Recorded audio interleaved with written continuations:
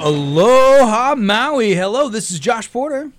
Jason Burkhart. Brian Thomas. Welcome to the Solar Coaster episode 150. 150, Jason. That is a bit far off of the 13 I made you promise to join me on a few years ago. We're talking with Elizabeth Sanderson from Sunflare. We've actually been working on this show probably for about that long. This is a company, Sunflare, that makes these solar panels that can, well, there's a couple of different spec sheets, a couple of different models, but basically a different type of technology from silicon, and they're very lightweight. And some of these can be like stuck to a roof. There's an adhesive back to them. A couple of the models can be used. There's zero penetrations, all kinds of neat stuff related to it, and some great advantages. We finally got a hold of Elizabeth, and so I'm excited to talk with her today. She's calling in, I think, from California. Jay, what do you think about this Sunflare adhesive module? We about 2 years we've been looking at this thing. We saw and the first install at the what's it called? Graham Hill. Not the Tree Hugger. It's Graham Hill's, but the property has a name. It's on Maui. And we were all confused because he said it's all solar and everything else, but you can't actually see them at all. It's like that was the first time. Blends right into the roof, so you have to really climb up and take a good look. Really nice, interesting technology that is not your standard big giant rectangle. Yeah, it's really cool stuff. And you know Graham as well, right? I think he probably has the first Sunflare install here in Maui. And so you've seen those solar panels, right, Brian? You know, I was at his house before we started building it, so yeah, I haven't seen it subsequently since then. But yeah, no, he's a cool guy. It's pretty neat. It's pretty neat technology, and there's some kind of maybe not so obvious benefits to it, some opportunities in there, and we'll talk all about that today with Elizabeth. She'll call in shortly. So very excited to finally get into the conversation about Sunflare. We did, by the way, just as a side point there, we also had EcoShip and Peace Boat were looking very carefully at Sunflare as the panel of choice to go on those big sales that we were talking so much about. Is that because of their flexibility and lightweight? It's probably a good combination, right? Yeah, well, I mean, there's I guess there's a handful of reasons why, but there's a GHG conversation, a greenhouse gas conversation in terms of production. We'll learn about that a little bit, I'm sure. But there's also just the sheer technical side of it, which is they're lightweight, they're flexible, you can stick them on sails, so it kind of works for that purpose, right? Cool. Yeah, so there you go, folks. We're gonna get into this, and maybe this will be a little bit of a respite from the greater news flow that we're living in this unusual time. Hopefully, you're at home, tuned in, nice and safe and ready to talk and listen about solar and all the cool new energy economy things. With clean hands, we are wearing blue gloves and we have our wipes on our microphones right now. We're super careful. Okay, let's do it. You guys ready? Do it. Okay, folks, we are the Solar Coaster, a renewable energy themed talk show right here in lovely Maui County. Can be found Fridays at 1:05 p.m. on Ko'oi 1110 a.m. Also some FM stations, 96.7 FM Central Maui, 96.5 FM Westside, 98.7 FM Upcountry. www.solar-coaster.com. Hasn't changed. It's still there. www.solar-coaster.com. You can listen live if you're outside our broadcast area.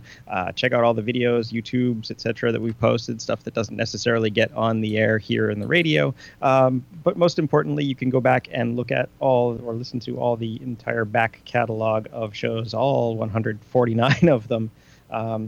We've talked about everything in renewable energies, and if you have an interest, you're trying to get solar these days, whether you want to be on-grid, off-grid, something else, chances are we've talked about it, so go back and listen to all those shows. You can also get on our mailing list and subscribe to podcasts. iTunes, Stitchers, TuneIn, iHeart, all carry the Solar Coaster. There you go. Great sponsors out there that have supported the Solar Coaster over the years. Fairwinds Wealth Management here with Brian Thomas in the room. Brian's been tutoring me somewhat about the world of the financial world and stocks and ETFs and all kinds of amazing things. Had a little bit of a new experience just this last week. Thanks for that, Brian. Risk management. Yeah, risk management. We also have EnduroShield and Perfectly Clear Glass with Gary Dolberg. These are a coating manufacturer. They have a coating that's used for glass and also is being used for PV panels and can inhibit the amount of debris and kind of dirt and soil that can accrete on solar panels and make your panels perform better. So we're really excited to test that and have some fun with that technology, thanks to EnduroShield and Perfectly Clear Glass. We also have Sundrum Solar, Pantech Design, and soon SolarEdge will be on the show Q2 forward. Very much looking forward to the host of new technologies that SolarEdge is bringing to bear, everything from batteries to load control devices to linear hot water heaters to you name it, they're involved with it, and we're really excited to see that. So that being said, I think it's time for our news and events. Okay, right away. China solar exports fall 57% month on month from February 19 to February 20th. It's kind of an interesting phenomenon, kind of not. I mean, we knew this was coming. We've talked about it a lot. We now have hard numbers. There's a couple things at play here, and it's not only the extra shutdown related to virus stuff.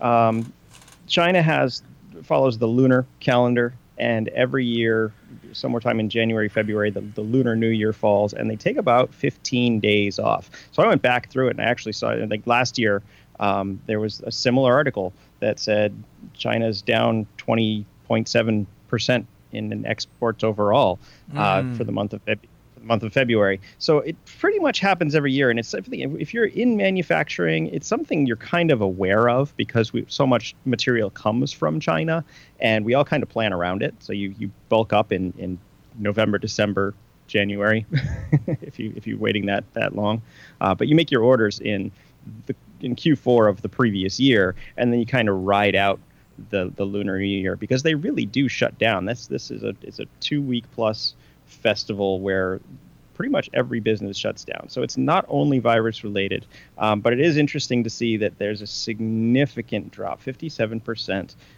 from the year previous.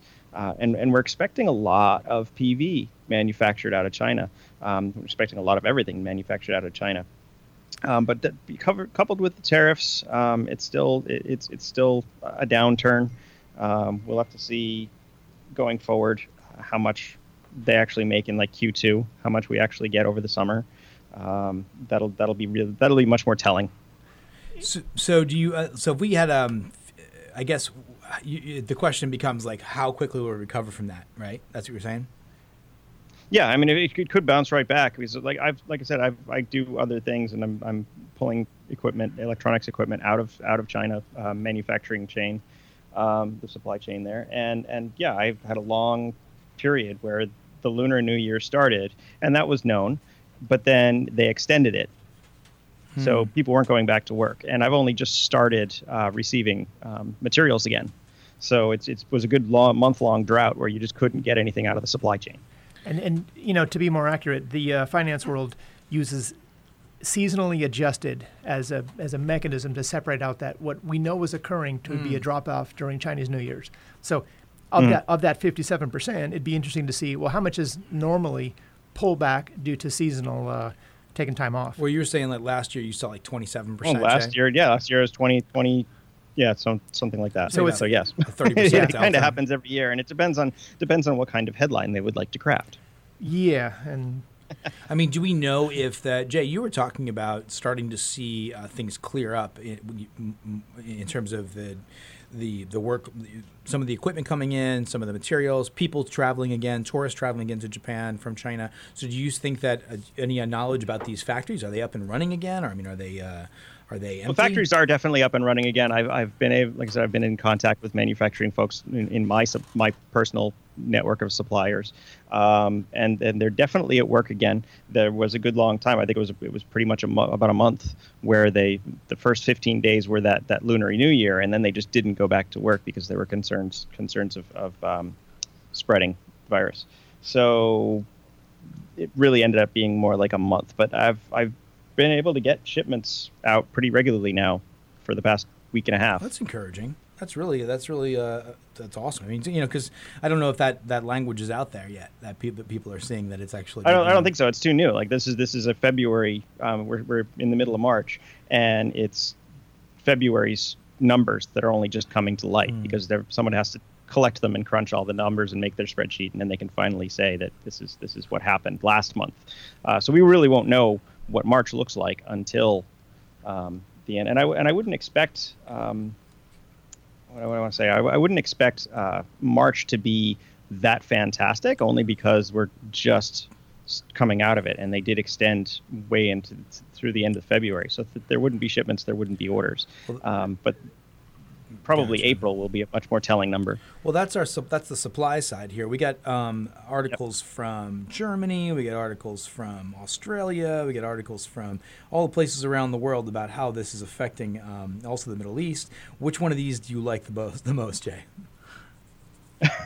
Talking about what I do want to say is so this is ripple effect, right? So we have this 1 month basically drought of manufacturing. There's a lot less materials coming out, and it's not just PV specific. Racking and materials that come out of different suppliers. Just there's not a lot of shipping going on right now. There's a lot of large container ships that are quarantined or kept offshore for a while. There's nobody working the docks to bring this stuff in.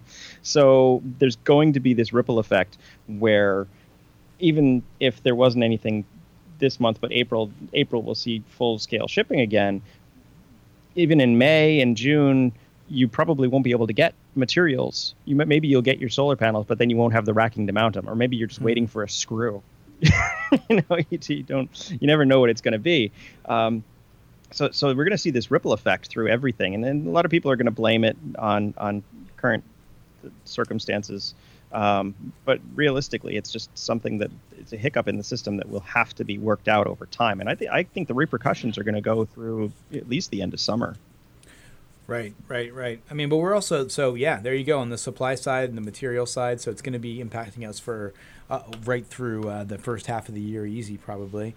And then you have things like out in Abu Dhabi where they're scheduling this 1.5 gigawatt solar farm, one of the largest, and getting people together to complete bids, and actually just having people gather in one location, these events, these kind of milestones, they're being delayed as well, right? So we're seeing things outside of even the supply side that are getting delayed. On the demand side, yeah, absolutely. Yeah, absolutely. It's just really, really difficult to get any business done. I was told this past week that my faceplate manufacturer is just going on hiatus. What does that mean? It's like they're just not going to be able to do any work, which means I can't get my stuff done. So, and you're talking about the demand side, right, Josh? Like, so there's that Australian article where they're seeing demand and increase in people that want solar PV. This one's from PV Magazine. Yeah. So there's a frenzy, apparently in Australia, there's a buying frenzy on residential PV. It says Byron's Bay Smart Energy is seeing, it's one of the companies out there, seeing a record sales quarter after an unprecedented 41% increase in sales and 400% increase in battery inquiries over the last 2 weeks. So people are worried about their energy security. And this is, I guess, and the title is kind of clickbaity here. It says, "Forget toilet paper. Consumers are panic buying solar."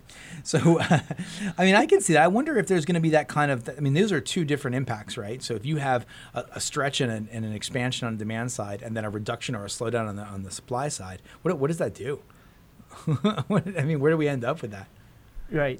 Well, pricing is going to increase in the short term. I can guarantee that. But this is something that I thought about. I mean, everybody else is buying toilet paper, and I was literally looking around to see if I could find extra panels. Right. wonder what I can do. We had that conversation last week off air. It just makes sense to me. Now, Australians are an independent group of folks, right? They generally have their own opinions, and they're going to want to protect themselves. Pretty quickly, so it makes perfect sense that they would be doing this type of stuff. But I think it really should be evaluated by everybody. Yeah, it's a little island mentality, but I mean, I think everybody should be looking at this, because if you're worried about the end of the world at this point, which you shouldn't be, we're not going anywhere. But you do want to secure your energy supply, your own personal, and it makes a lot of sense to me that they would be buying up solar panels, especially if you're not going to be able to get them over the summer.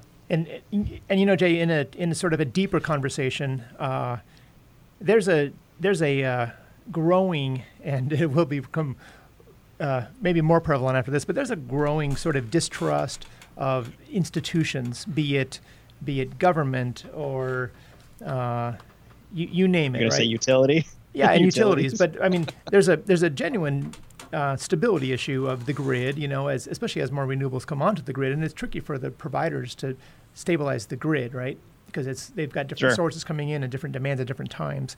But in the context of sort of a populism across the world and a growing distrust in big institutions, I mean, securing your own energy future fits right kind of on that thread a little bit, and it's and it's not politics. It's just saying, me or my family, we want to secure our energy production, and I think that's a reasonable thing to secure.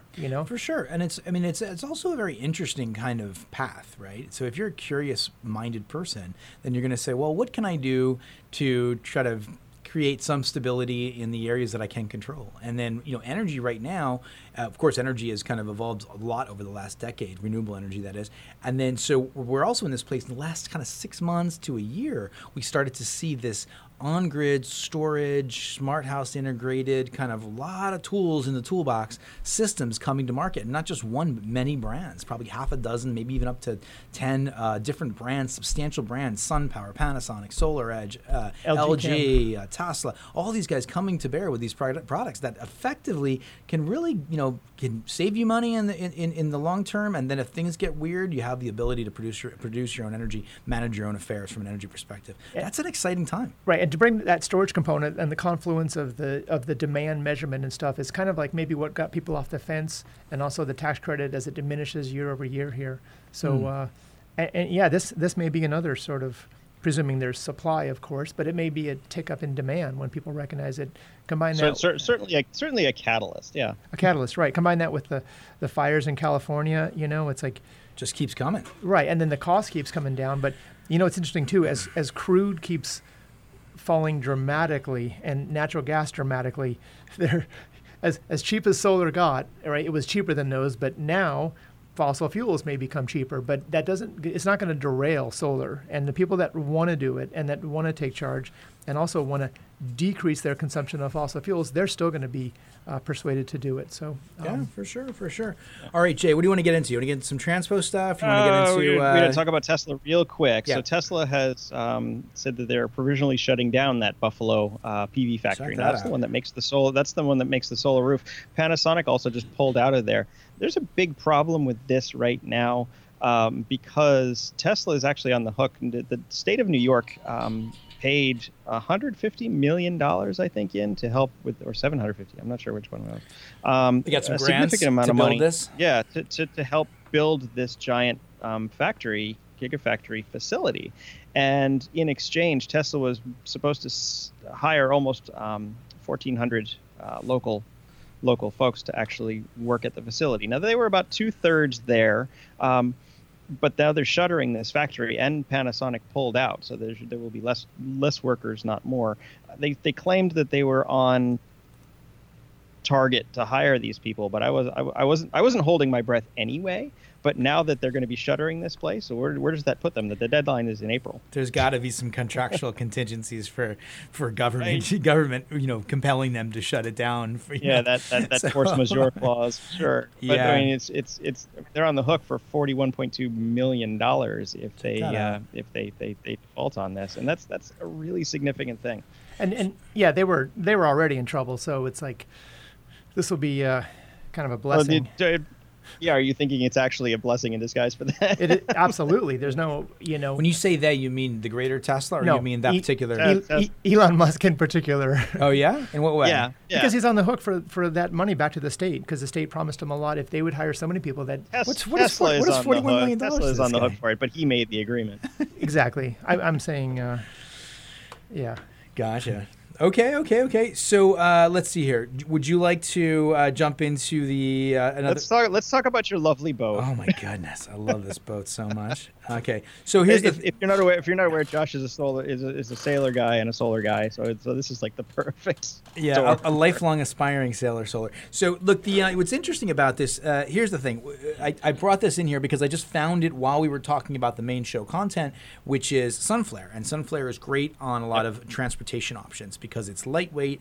It's an adhesive type of panel. It can be used on boats and all different types of neat things, planes, wings. That flexibility is actually really, really key. When you talk about the standard crystalline silicon, either mono or poly, it gets cracks in it over time, just from heat expansion and stuff. And that actually, micro cracking is the biggest cause of lower performance in solar panels. And these, I'm going to ask specifically when we get her on air, but I'm going to ask specifically about this because it's a different material. It's flexible. It doesn't seem to suffer from that nearly so much. I think that's the reason. Yeah, that's the reason why it's on these type of ocean-going vessels. But I will tell you this particular yacht. This is the Sunreef, right? And the Sunreef is a catamaran series out of Poland, and they maybe about 15 years ago or so they came out with the Sunreef 62 sailing yacht. They have a power yacht version as well. It's a catamaran, and it just is so beautiful with this fly bridge, I think it's called. But this.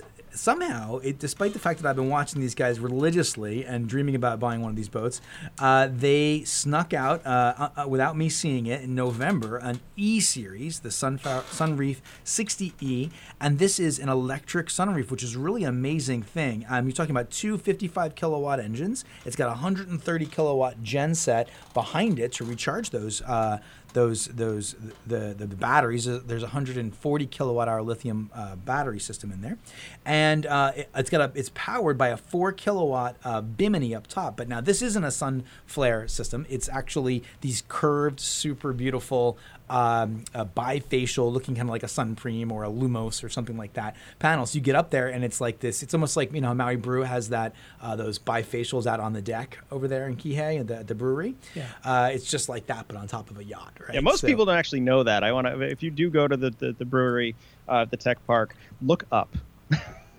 Yeah, and those actually, just for being technically accurate, those are not bifacials, I believe. I think those are Lumos transparent back sheets, but they have the same aesthetic, right? Really pretty and kind of interesting to look at, inspiring.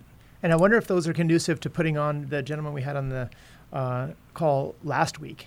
Remember, with the mirrors on it? I wonder if they're conducive to that. That would be even more impressive. If you could somehow integrate the tracking with the it's just starting to play with. So you have all these different things happening. You have kind of these flexible modules like the Sunflares. You have this kind of thing like ISP from what Sanit was talking about with the tracking modules, and you have things like bifacials and transparent backsheets. All these little innovation steps. Are there ways to integrate these? Yeah. I think there probably are some ways to integrate these. Seriously, imagine if you had, because that was just a mirror that was on a flat plane, but if you had some convexity to it, how focused you can get on that to really boost the production. Yeah, very cool stuff. And so in any case, if you want to just geek out, you have some time, and you want to be like just look at one of these amazing new pieces of tech kit, I think the Sunreef E is 60E is the one right now. And imagine no loud noises, no diesel smells, none of that nasty stuff. You're out there in the wind, and you have these beautiful electric engines that are powered by solar. It's what is it, like perpetual sailing around the world? When you talk about driving on sunshine all the time, this is it. This is super fun stuff. So check that out. Hopefully we get to do a show with these guys.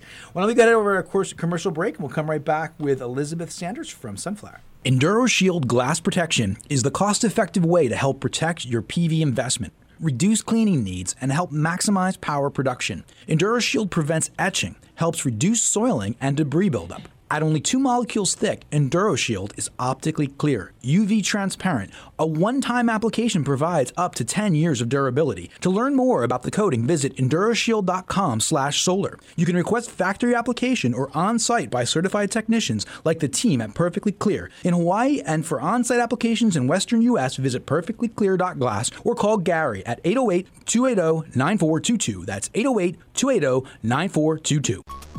Sundrum Solar is the manufacturer of a revolutionary thermal collector that fits on the underside of your standard PV panel to maximize energy capture per square foot.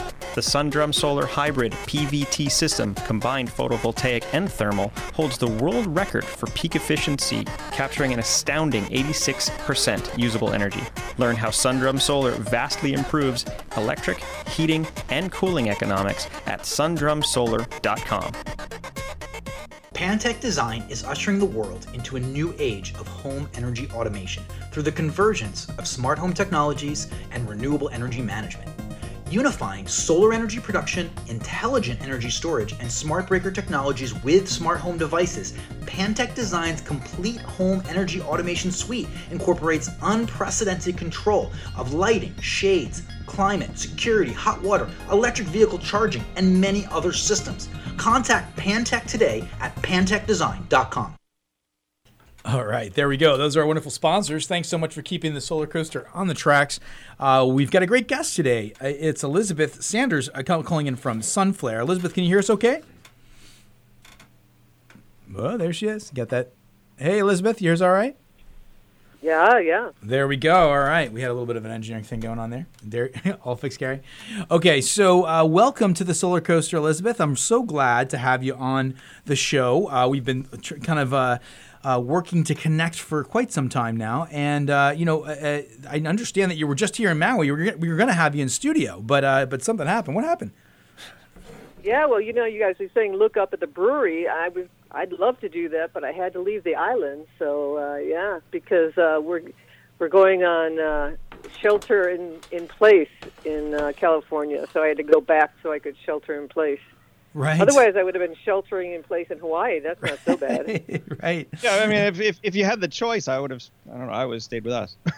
Yeah, I know. But would it have been for 6 months or? Right. Sure. So we were going to have you in studio. That was our game plan, but luckily we were able to coordinate a call. So thanks very much for accommodating us. And I will say that we just did mention Maui Brew, just as a quick shout out to them. They have a special deal going on where if you come in and you buy some beer, they're giving away hand sanitizer created with their Kupu spirits. I think Kupu is the name, right? The distillery they have. They just created that distillery, right? So really cool. Maui Brew continues to amaze with really interesting projects and programs and support for the community. Clever. Yeah, really neat, right? Yep. There you go, guys. Thanks for that. Next time you're here, Elizabeth, we'll get you out there. It's a really cool All place. right. And it's powered by solar, of course, right? So let's jump into this great conversation about this company, Sunflare. I really want to understand more about yourself and about the company and how things got started. We came about this knowing about your product in kind of an unusual way, sitting at a friend's house and then seeing it up on the roof and going, whoa, I've never seen that panel before. So that's an unusual way to learn about a technology. Give us a sense of the background of Sunflare and kind of where you guys are all about. Sure. We are a startup. We started in 2017. We introduced our commercial in 2018. So we've been in business for a few years. We're basically, our module is light, thin, and flexible. So it is can go where silicon can't go. And that's basically, our role here is to spread solar as far and wide as possible. And in order to do that, we need to go where, silicon can't go, where it's too heavy to go, where it breaks. And there are a lot of places that are like that. So, basically we want to reduce the CO2 and, have a healthier environment. That's why we wake up. Gotcha. And now I remember from seeing you at one of the shows that there's this conversation about putting it in locations that silicon can't go, like you just said. So what are some of those types of examples? So we have the recreational business, and that's, boats, as you were just talking about boats, RVs. We do residential modular homes, with the flat roofs, with the membrane roofs. We have a product that's actually is framed, but it's so light that it can go on any metal roof. That's called light mount. And that's basically 1 pound per square foot, which is amazing, right? So it can go where silicon can't go because it's so heavy. And then we have one that's power fit, and that's what I think you saw originally when you were at your friend's. Mm-hmm. And that's a panel that sits right in between standing seam roofs. So you saw it, but you didn't see it. Right. So you're really expanding kind of the deployability or the amount of places where you can put solar. You're able to do more now. You're kind of adding to the marketplace in a sense. And in a way, kind of like the solar roof, it adds to the marketplace.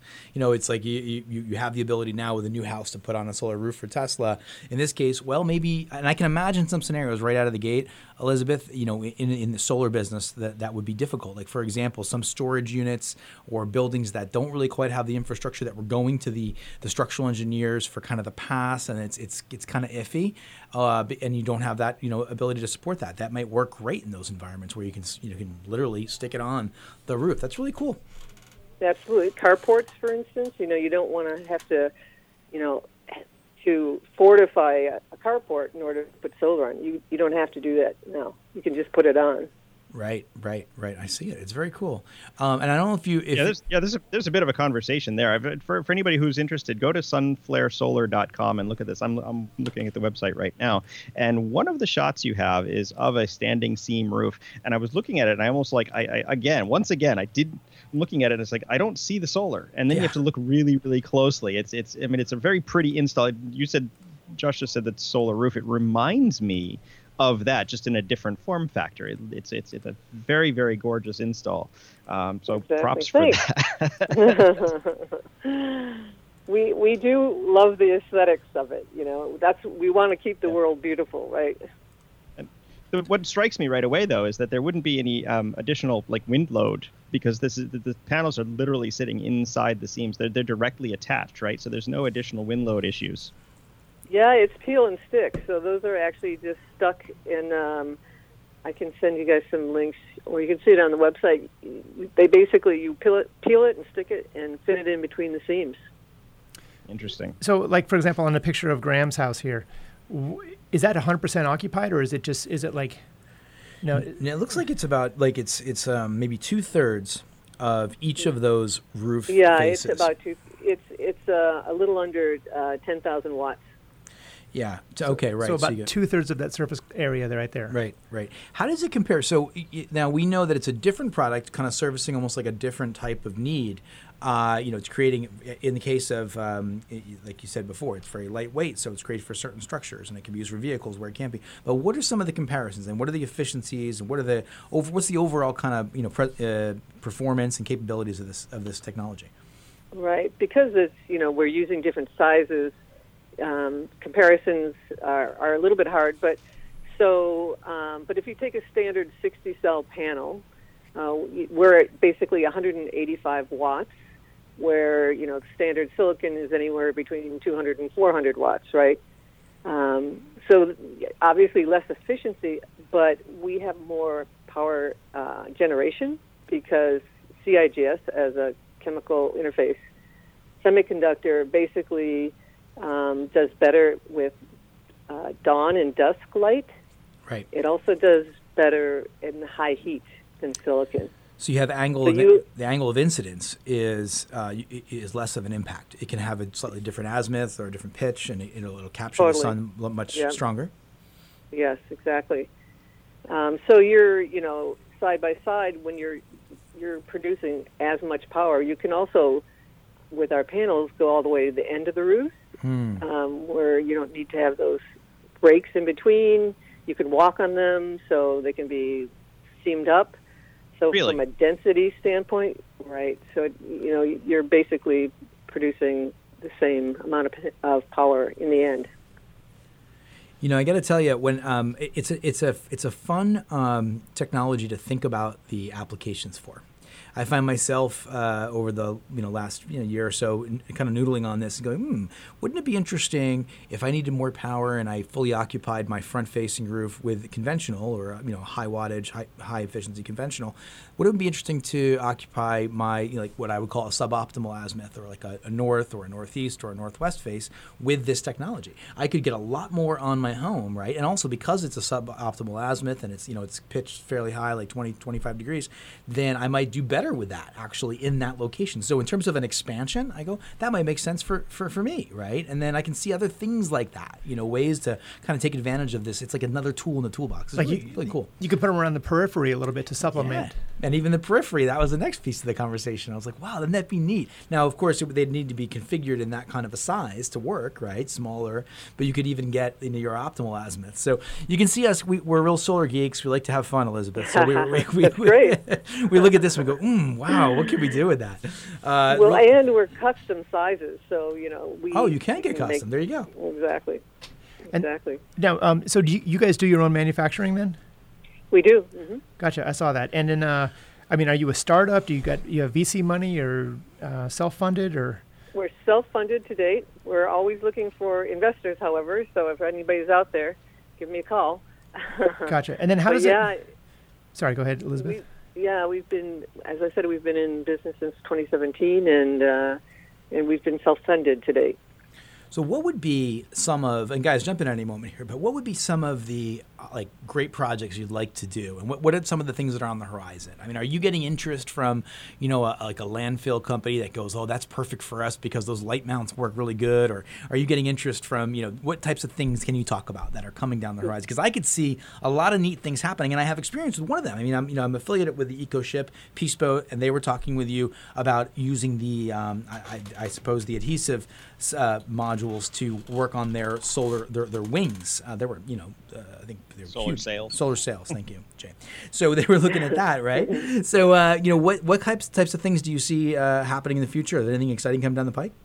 Yeah, you were mentioning a landfill. That's one of the more exciting ones because obviously you've got a landfill, and a lot of them are doing nothing now, or some of them will put some silicon on there where they can, but because they're sloped and because they shift, that's very difficult. So when we were at SPI last year, a company came to us and said, will you work with us on landfills? Because, we can put you down over a tarp, over the covering, and, you can move with the mound, basically. Check that out.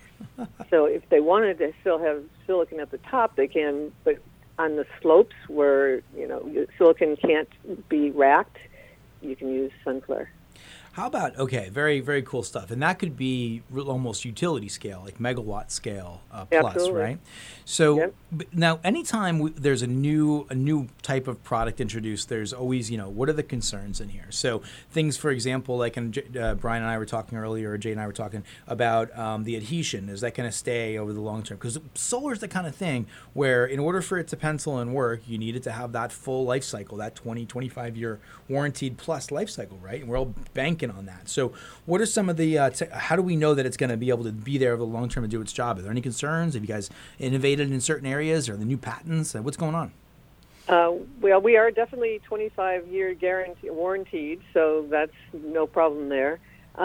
They are not going anywhere. The adhesive is a butyl adhesive, and it is really hard to get them off. We have to send kits out. If you want to take them off, you have to take a piano wire and a D adhesive in order to take it off. So they're not going anywhere. Pretty cool. And then how does it compare? I mean, given that it has some unique properties that other panels can't fulfill, how does it compare cost-wise per watt or so? Yeah, it's about, depending on the product and the customization, it's between 80 cents a watt and $1.10 a watt, again, depending on the product. But, you make that up in installation times, labor, hardware. That's really straightforward to me. I can see. Yeah. It starts even earlier, right? Because you have shipping, right? You have shipping, Exactly. you have labor, and then you have, and there's a lot of BOS, balance of system technologies there that can be basically eliminated that are real costs. Things like, the L feet, the racking, the penetrations, all the little different pieces of the puzzle there. Doesn't look like that you need those, which is pretty amazing. So there's you probably that's a big deal. A lot of people don't want holes in their roof. Yeah, not to mention exactly. that.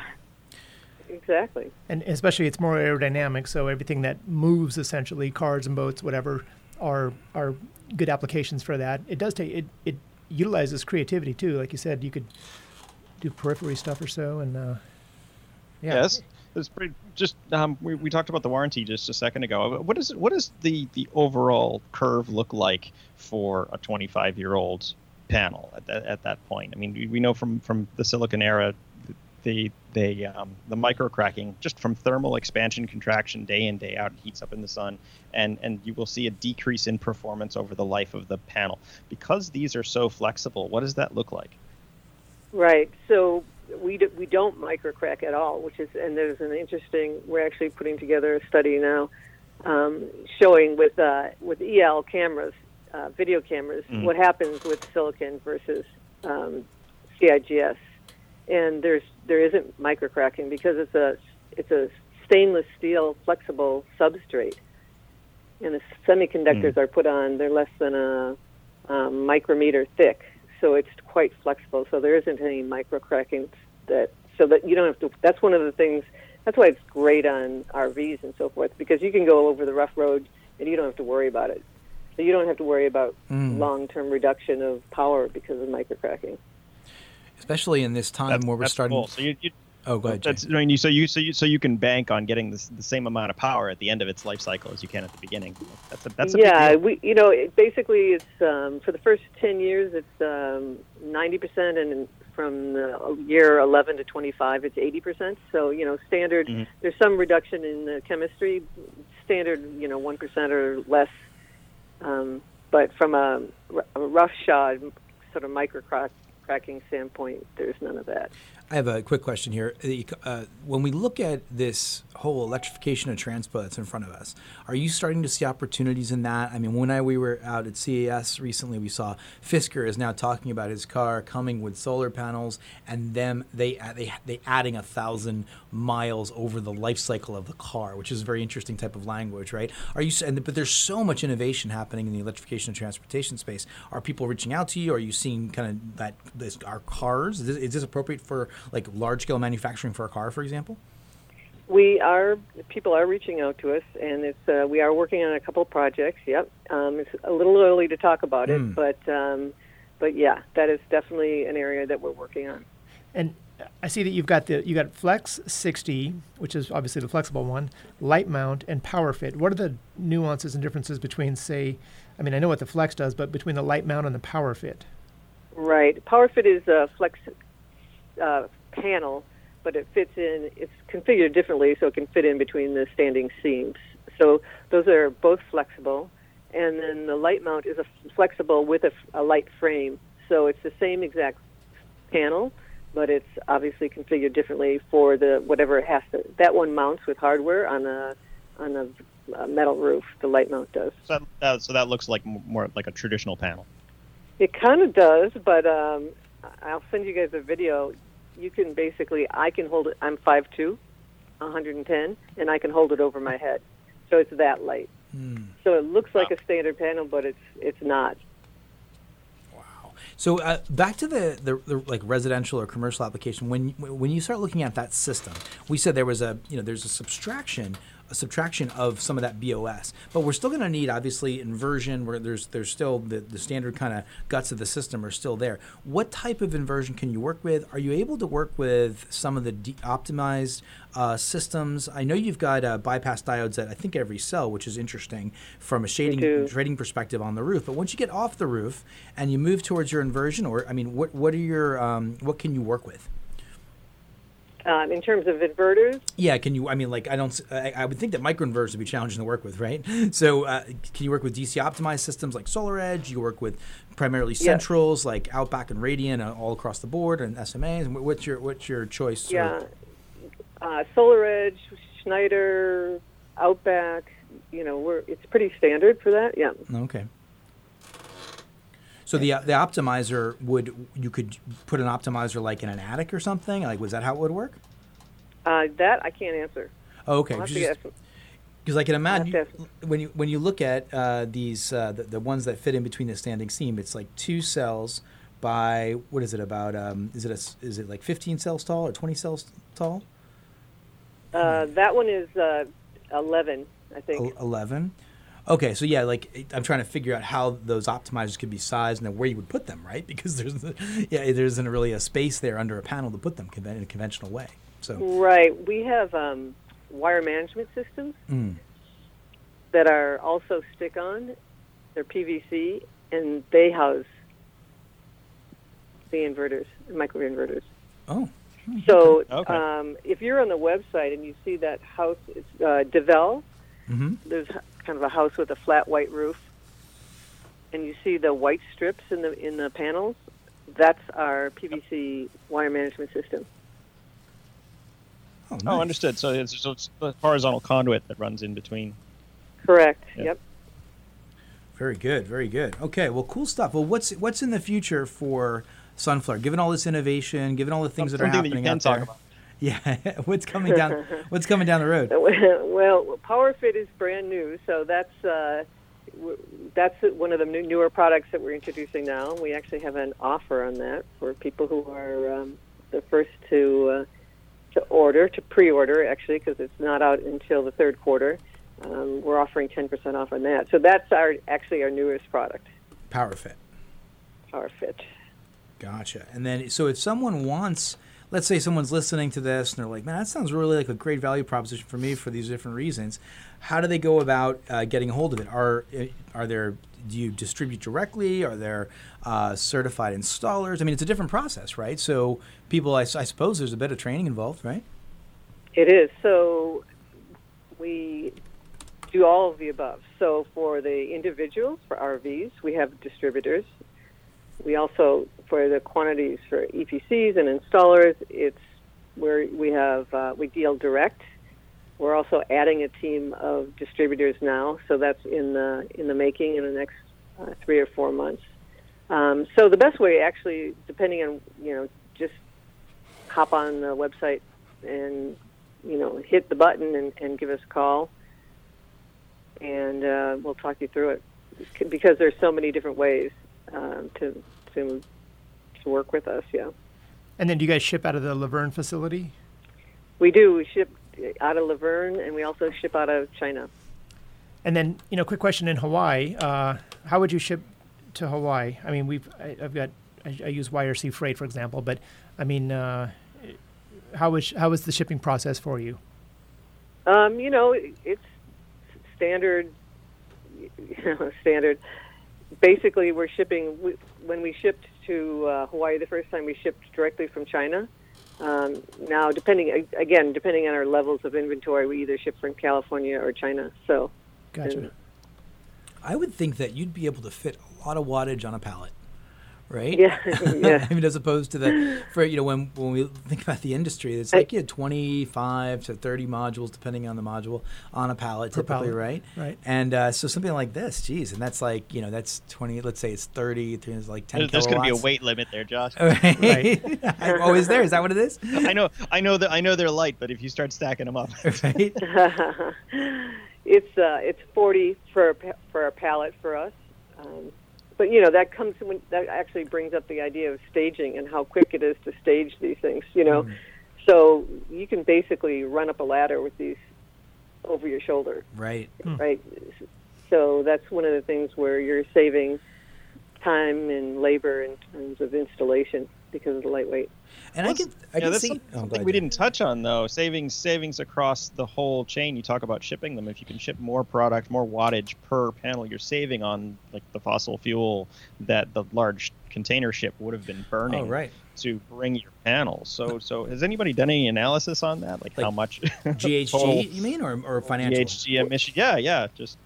Yeah, actually, we have done a study, and we are 1/10 of the carbon footprint from manufacture versus silicon because of the way we produce. We're not melting sand. Right. So the heat needed is not anywhere near the heat needed for silicon, and that's obviously where a lot of the CO2 and other gases come from. 1/10. There's very little water used, and the water we use is clean, so we can reuse it. It's 1/10 of the. So as we start to see, Elizabeth, as we start to see this full life cycle, what do they call it? Sand to cradle to, they have the full cradle, yeah, cradle to grave, cradle to grave. When we're starting to see more and more of that conversation.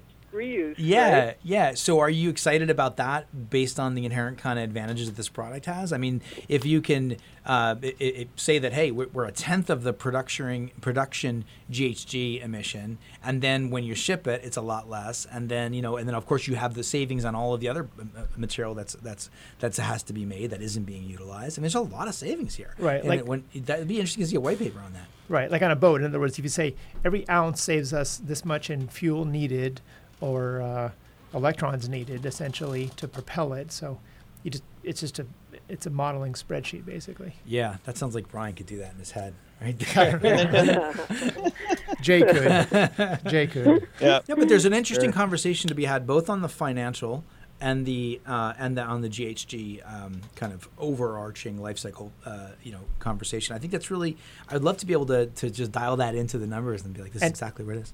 Right, and I think for you guys, Elizabeth, that's something you may want to address a little bit because people may not be able to put all those elements and to sort of pull it down to a sort of cost-benefit ratio, And I mean, all those different dimensions certainly add to it. And because you're unique, you almost have to do that for the consumer to just lead them to the path of saying, here's why, here's what it means.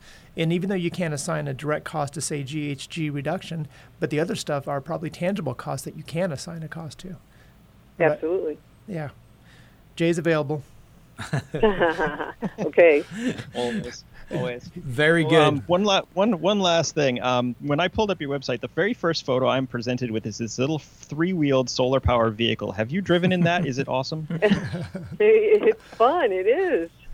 Solar powered tricycle, Jay? Oh, right.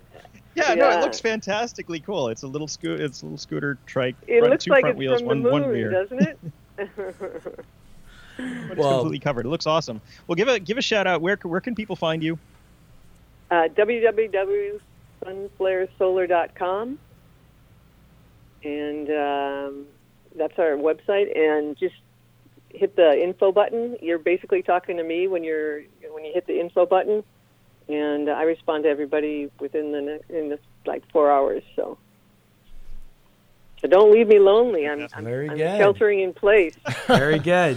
Hopefully you'll generate some interest in business out of this. Thank you so much for coming on today, Elizabeth. It's been really cool to get to know Sunflare and all your unique products, and I hope to see the technology more in the marketplace as we move forward into this new energy future. Thank you very much. Appreciate it. Thanks, guys. Appreciate it. Bye-bye. All righty. Aloha. Fantastic. It's fun stuff. We saw it so many years ago. I didn't really realize that they had migrated that to a full product line. Yeah, I mean, geez. Yeah, and they're bootstrapping it. I mean, they're doing it. Looks like they have a nice building and everything, and they have their own in-house manufacturing too. That was pretty cool. Yeah, and they're doing it themselves. One last thing before we go, guys, I want to point out that the NASA Earth Observatory now has noticed a significant drop in pollutants across China. Nitrogen dioxide. I just sent you this thing. It is phenomenal how fast the environment has kind of recovered. And I don't know if it's recovered. It's just disseminated. But we're seeing this around the world, aren't we, Jay? We're seeing this isn't that conversation about the canals in Venice being clear because there's no one on them, right? Right. So, there's a little bit of a conversation there because people are saying that the reports of swans and dolphins aren't necessarily true, but the water does look. I mean, it's a gorgeous time to go out and take photographs if you can actually go outside. And part of that's because the silt isn't being churned up. Oh, I see. But there are infrared images of Italy and certainly less greenhouse gas, like less emissions. Right. I mean, those are real. Yeah. That's what I was looking at. So go to the NASA Earth Observatory website. You can check it out. There you go, folks. Show episode number 150 with Sunflare and Elizabeth Sanderson. Give them a shout. If you'd like to learn more about their unique product line, as you're out there isolating and doing your thing in this kind of new world that we're living in here, please take care of yourself. Please take care of your friends and family. And keep tuning into the Solar Coaster. We are sponsored by Wash your hands. By Suntrip Solar, by Fairwinds Wealth Management, and DuraShield Perfect Clear Glass. Have a wonderful, safe weekend and Aloha Friday.